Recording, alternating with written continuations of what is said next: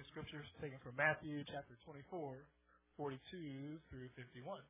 It says, "Therefore keep watch, because you do not know on what day the Lord will come. But understand this, if the owner of the house had not known, or had known what time the night thief was coming, he would have kept watch and would not have let his house be broken into.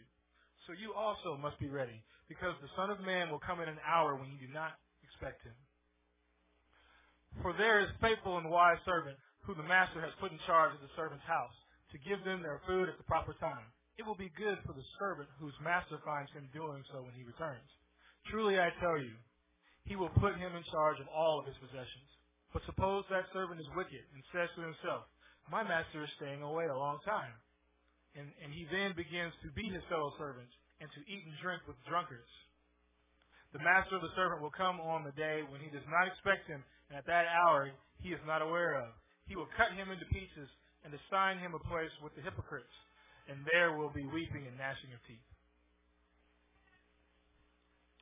Thank you, Jerome and Jeff and Steve. Thank you. And good morning, church. We are going to take a moment and pray again. You heard our shepherd, Steve Gibney, pray for Clyde Bako, and forgive me, please, if I am botching that name. But many of you have had the opportunity to meet Kevin and Beth Beasley. They have recently moved to Kansas City from Wichita, and Beth's father is Clyde Bako, and he just got news that he's being sent home to spend his last days. He's terminally ill. So let's take a moment and pray for Beth's family. Dear Heavenly Father, we thank you so much for this day, and we thank you for loving us, for we are a poor and lowly, sinful people, and we thank you for even thinking about us, let alone loving us. Father, right now we want to lift up Beth Beasley and her family. We pray for comfort in her time of trial, and we pray for Clyde as well, Beth's father. We pray for comfort and peace for him in this time that is very difficult for them. And help us as the church and her friends to love on them just as you have loved on us. Pray this in Jesus' name. Amen.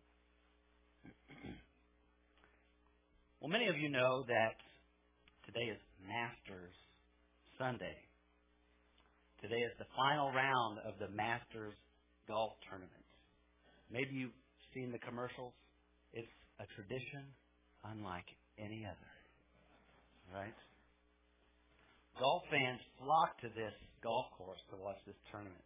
They wait all year long for this tournament because of the prestige, the showcase of talent that the professionals display, and the views of the beautiful and lush golf course in Augusta, Georgia, at Augusta National. And golf fans know that this picture is of Amen Corner.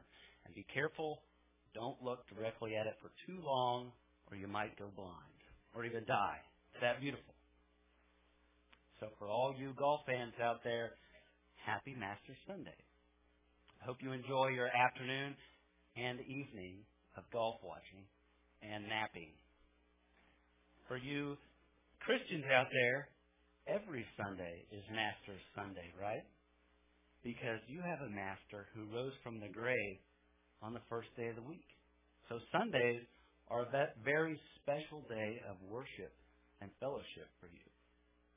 Your master is not only master of your own life, but he's the master of the entire universe.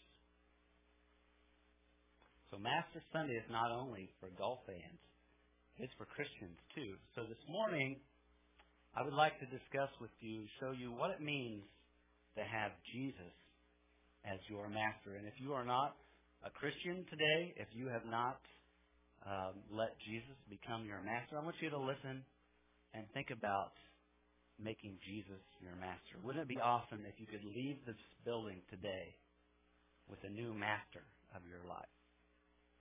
So let's begin with 1 Corinthians chapter 7. Here the Apostle Paul is talking to some Christians, giving them instructions on how to live out their faith in certain social situations. He spends most of his energy on unmarried Christians, but he also addresses married Christians who are married to unbelievers. But he also has some things to say to slaves and masters and free men. It says, "For he who was a slave when he was called by the Lord is the Lord's freed man.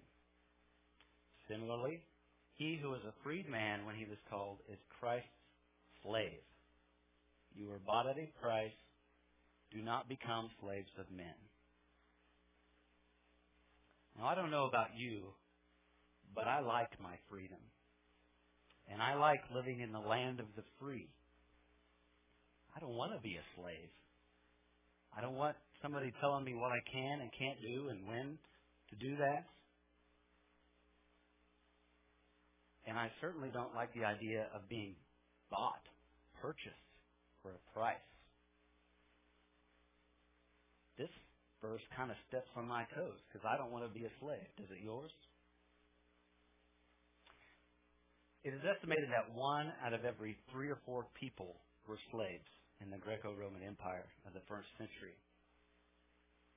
In fact, one Roman politician wanted to have a dress code for all the slaves, but that idea was shot down for fear that slaves would realize how numerous they were, and then they would revolt. According to Ferguson's Backgrounds of Early Christianity, the slave had no legal rights and was subject to the absolute power of the master. Slaves had no right to marry, and their children belonged to the owner of the slave mother. Slaves were cut off from their ancestral lineage and had very little sense of identity. Aristotle, who lived just a couple hundred years before Jesus, defined a slave as living property. The slave is a living tool, and a tool a lifeless slave. Now, some slaves did have it better than others. These slaves that Paul is addressing are most likely household slaves. They worked in people's homes and were servants. For these slaves, their treatment depended solely on the kindness or lack thereof of their master. Some masters beat their slaves, while other masters respected their slaves. Some masters even let their slaves save money and buy back their freedom. And some masters even graciously gifted freedom to their slaves if they showed promise or passion for another career. So when Paul says that we are slaves bought at a price, we too are solely dependent on the kindness or lack thereof of our master. If you are a Christian, it is your master who said this to the crowds that followed him. He said, "Come to me, you who are weary and burdened, and I will give you rest. Take my yoke upon you and learn from me, for I am humble and gentle in heart, and you will find rest for your souls. For my yoke is easy and my burden is light." I love that. It sounds so good to me. Now, there could have been a few slaves in those crowds following Jesus. And for them, those slaves in that crowd, this must have sounded like music to their ears. But what about the people who were not slaves? Most of the people in the crowds were not slaves because they had the freedom to do just that, follow and listen to Jesus. If these people were not slaves, if they were not burdened by any master, if masters themselves, why so weary? Why are these people so burdened? One reason may be tax collectors. The Roman Empire was a very greedy empire, and its tax collectors were ruthless. A lot of times, even collecting even more than what the people legally owed. This is why if you read the New Testament, tax collectors have a very bad name, and they're lumped in with pagan sinners. So Jesus may have been appealing to those who were burdened by poverty, tax collectors, and greedy politicians. That could be. But Jesus wasn't a politician, was he? He wasn't on a campaign trail to run for governor or to overthrow the Roman Empire. Jesus' platform was religious in nature. And he was appealing to the people who were burdened by other religious leaders, like Pharisees and teachers of the law. These religious leaders, whom Jesus called hypocrites, demanded strict obedience to the law of Moses, to the point that people basically lived in slavery. The religion that these crowds following Jesus knew was extremely legalistic and created a system that was impossible to follow. The reason why Jesus called the Pharisees and teachers of the law hypocrites is because they claimed to follow the law of Moses perfectly, which cleansed them from sin. Now, have any of you ever heard the expression, all hat, no cattle? You might be able to figure it out, but if somebody is wearing a cowboy hat and perhaps some Wrangler jeans and some cowboy boots, you might think that that person is a cowboy or a rancher. But does that really make him a rancher or a cowboy? Not really. Just because you wear the hat doesn't mean that you have the cattle. What's on the inside determines whether you're a cowboy or a rancher. So these Pharisees and teachers of the law, they were all hat, no cattle. In other words, they were all religion and no faith. They did everything right on the outside. They wore the right ceremonial robes. They said the right prayers. They said the right things. But all this was on the inside. They didn't have any real faith of substance on the inside. So Jesus, knowing his competition, says to his followers, I am gentle and humble in heart. I will give you rest. My burden is light. For a people who are burdened by religious slavery, this had to sound like music to their ears. Jesus, as humble and gentle rabbi, was a breath of fresh air compared to the harsh, demanding, hypocritical alternative Pharisees and teachers of the law. This is why Paul says in Galatians 5, you who are trying to be justified by the law have been alienated from Christ. You have fallen away from grace. Jesus is a kind master who was granted this freedom from the yoke of trying to obey the law perfectly, which really is impossible, right? To think that you can become righteous by following the law all by yourself is to alienate yourself from Christ, to fall away from grace. Now, I don't think you want to do that. I don't think you want to alienate yourself from Christ. You want to be like this with Christ and grace. Pals, BFFs, right? Like I am. So you might be saying, all right, John, I think I'm ready to make Jesus my master today. He is gentle and humble. I like that. He does say that his yoke is easy and his burden is light. That sounds pretty good. But you know what? My burden has really never been that heavy anyways. Why do I even need a master? And after all, I don't have any major problems with the government or tax collectors, and certainly not my religious leaders.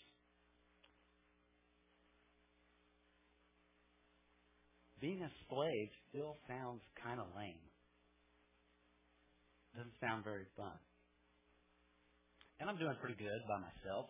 You know, trying to be like Jesus more every day. I think I've got a pretty good grasp on my life, my faith. Well, if this is what you're thinking, if this is your attitude, well, I've got a memo from Paul that you need to read. And it says that you are a slave whether you want to be or not, and whether you knew it or not. And you do have a master. Jesus may have been addressing actual household slaves when he said, "Come to me, all who are weary and burdened." He could very well have been talking to those who were hard-pressed under the Roman government and tax collectors. And he was definitely talking to those who were burdened by the other religious leaders, the Pharisees and teachers of the law. But Jesus, he also had something else in mind. Jesus spent a lot of his time with those who were not burdened by the government, who were not burdened by tax collectors or other religious leaders. He spent a lot of time with those who had bad reputations, with sinners.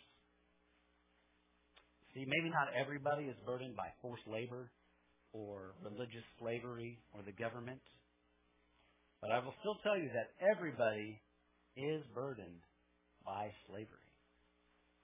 You don't even really have much choice in the matter. You are a slave. It is just a matter of whose slave are you? Who is your master? Paul addresses this very thing in Romans chapter 6.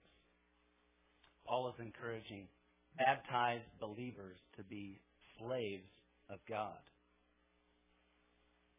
He says in verse 16, Don't you know that when you offer yourselves to someone to obey him as slaves, you are slaves to the one whom you obey, whether you are slaves to sin, which leads to death, or to obedience, which leads to righteousness. So I don't care who you are or what your job is, you are a slave. The question is, are you a slave to sin or a slave to righteousness? Jesus spent most of his time with those who had bad reputations and the sinners, slaves to sin, because what he offered was freedom and rest from the bondage of sin. Now, as sinners, doesn't that sound pretty good? Don't you want freedom and rest from the bondage of sin? That sounds pretty good. And Jesus differs from the Pharisees and slave owners because these masters only cared about the physical things on the outside. Whether it be forced labor or sacrifice and cleanliness like the Pharisees did. But these are all fleshly, physical things done with the outside of the body. Jesus, on the other hand, is concerned with an obedience that comes from the inside, from the heart. For it is with the heart that one decides to be a slave to sin or a slave to righteousness. Look at the very next verse from Romans chapter 6, verse 17. It says, But thanks be to God that though you used to be slaves to sin, you wholeheartedly obeyed the form of teaching to which you are entrusted. You have been set free from sin and have become slaves of righteousness. Jesus demands wholehearted obedience. Now, if this verse isn't enough to convince you, listen to Ephesians chapter 6, verses 5 through 7. Here Paul says, Slaves, obey your earthly masters with respect and fear, and with sincerity of heart, just as you would obey Christ. Obey them not only to win their favor when their eye is on you, but like slaves of Christ, doing the will of God from your heart. Serve wholeheartedly as if you were serving the Lord, not men. So Jesus calls for obedience not from the outside alone, but more importantly, from the inside, from the heart. Now, becoming a slave doesn't sound like much fun, does it? It's unnatural for us to lower ourselves to the level of being a servant, a slave. even the 12 disciples, Jesus' closest comrades, they asked, who will be the greatest in the kingdom of God? They weren't interested in who would be the slaves of the kingdom of God, were they? They also wanted to sit at Jesus' right hand. They wanted power and authority, significance and prestige. That's kind of what we naturally want. We don't want to serve naturally. The disciples didn't want to be a slave, and frankly, neither do I. And I bet you don't really want to be a slave either. But Jesus showed us the way. Jesus washed his disciples' feet.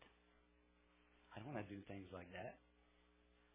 And he said, whoever wants to be first among you must be the very last and servant of all. Jesus came to serve, not to be served. Has anyone seen the documentary March of the Penguins? This movie is now 10 years old. It came out in 2005. This film tells the extraordinary story of the life of the emperor penguin. So each February, these emperor penguins arrive to Antarctica. And when they get to Antarctica, they trek their way, waddle their way 70 miles inland to their traditional nesting grounds. All the while, they're battling 100-mile-per-hour blizzards and temperatures that reach 70 degrees below zero. So they make the 70-mile trek to their traditional nesting grounds, and they pair up into monogamous couples. They mate, and 9 weeks later, a single egg for each couple. Now, the mother is exhausted, so she hands her egg off to the father and makes the 70-mile trek back to the ocean, back to the sea to feed. And the father, meanwhile, huddles up with all the rest of the father penguins, puts the egg on his feet, and then puts his belly fat over the egg to incubate it. If that egg is exposed just for 1 minute to the cold weather, the baby penguin will be lost.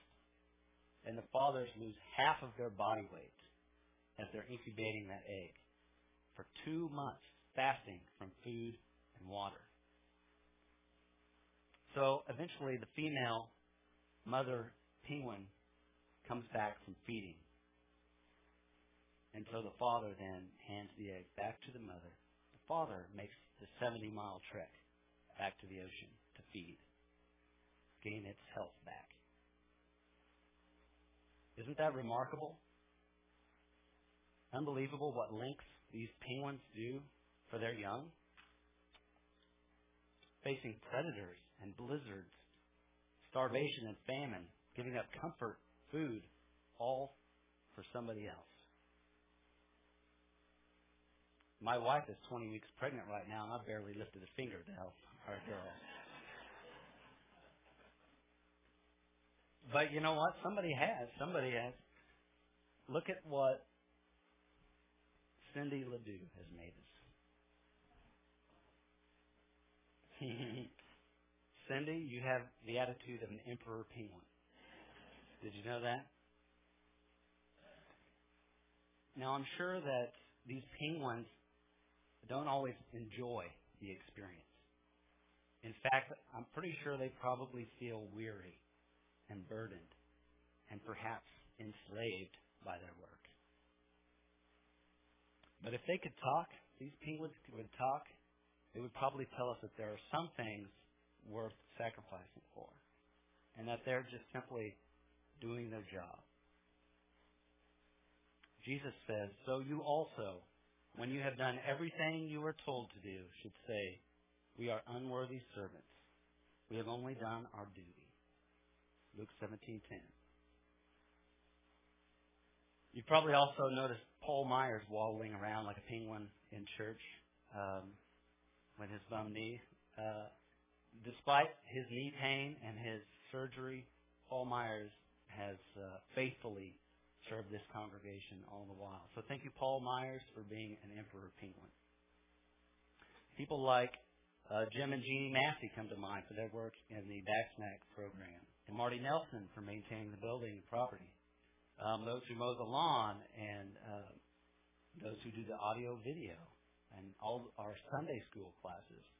They all are emperor penguins. And all these people, if they could talk, oh wait, they can't. These people would say that there are some things worth sacrificing for. And that being a slave of Christ is totally worth it. There is great pleasure and satisfaction in serving. And you know what the really great part is? Jesus treats his slaves just like he treats his sons and daughters. They get the inheritance. Isn't that great? They get the inheritance, eternal life with God. So this morning, if you want to be a slave of Christ, it takes an attitude of humility and service. Just like Jesus showed. Jesus washed his disciples' feet. He even died for you. He went as far as to die a cruel death for you. That was his attitude. To obey your master is to serve. So who then is the wise and faithful servant? Blessed is that servant whom his master finds him so doing when he returns. Are you ready for the master's return? If you are not ready, today is a great day for you to have a new master. Freedom from the bondage of sin. Rest. Are you weary and burdened? Jesus is a kind master. In a moment, we're going to sing another song, and there will be a shepherd of our congregation that comes to the front and one in the back. If you're ready to give your life to Jesus, you may talk to them, and we will baptize you into Christ, add you to Christ's family, and you can serve as a slave of Christ. If there's any need at all, please come as we stand and sing.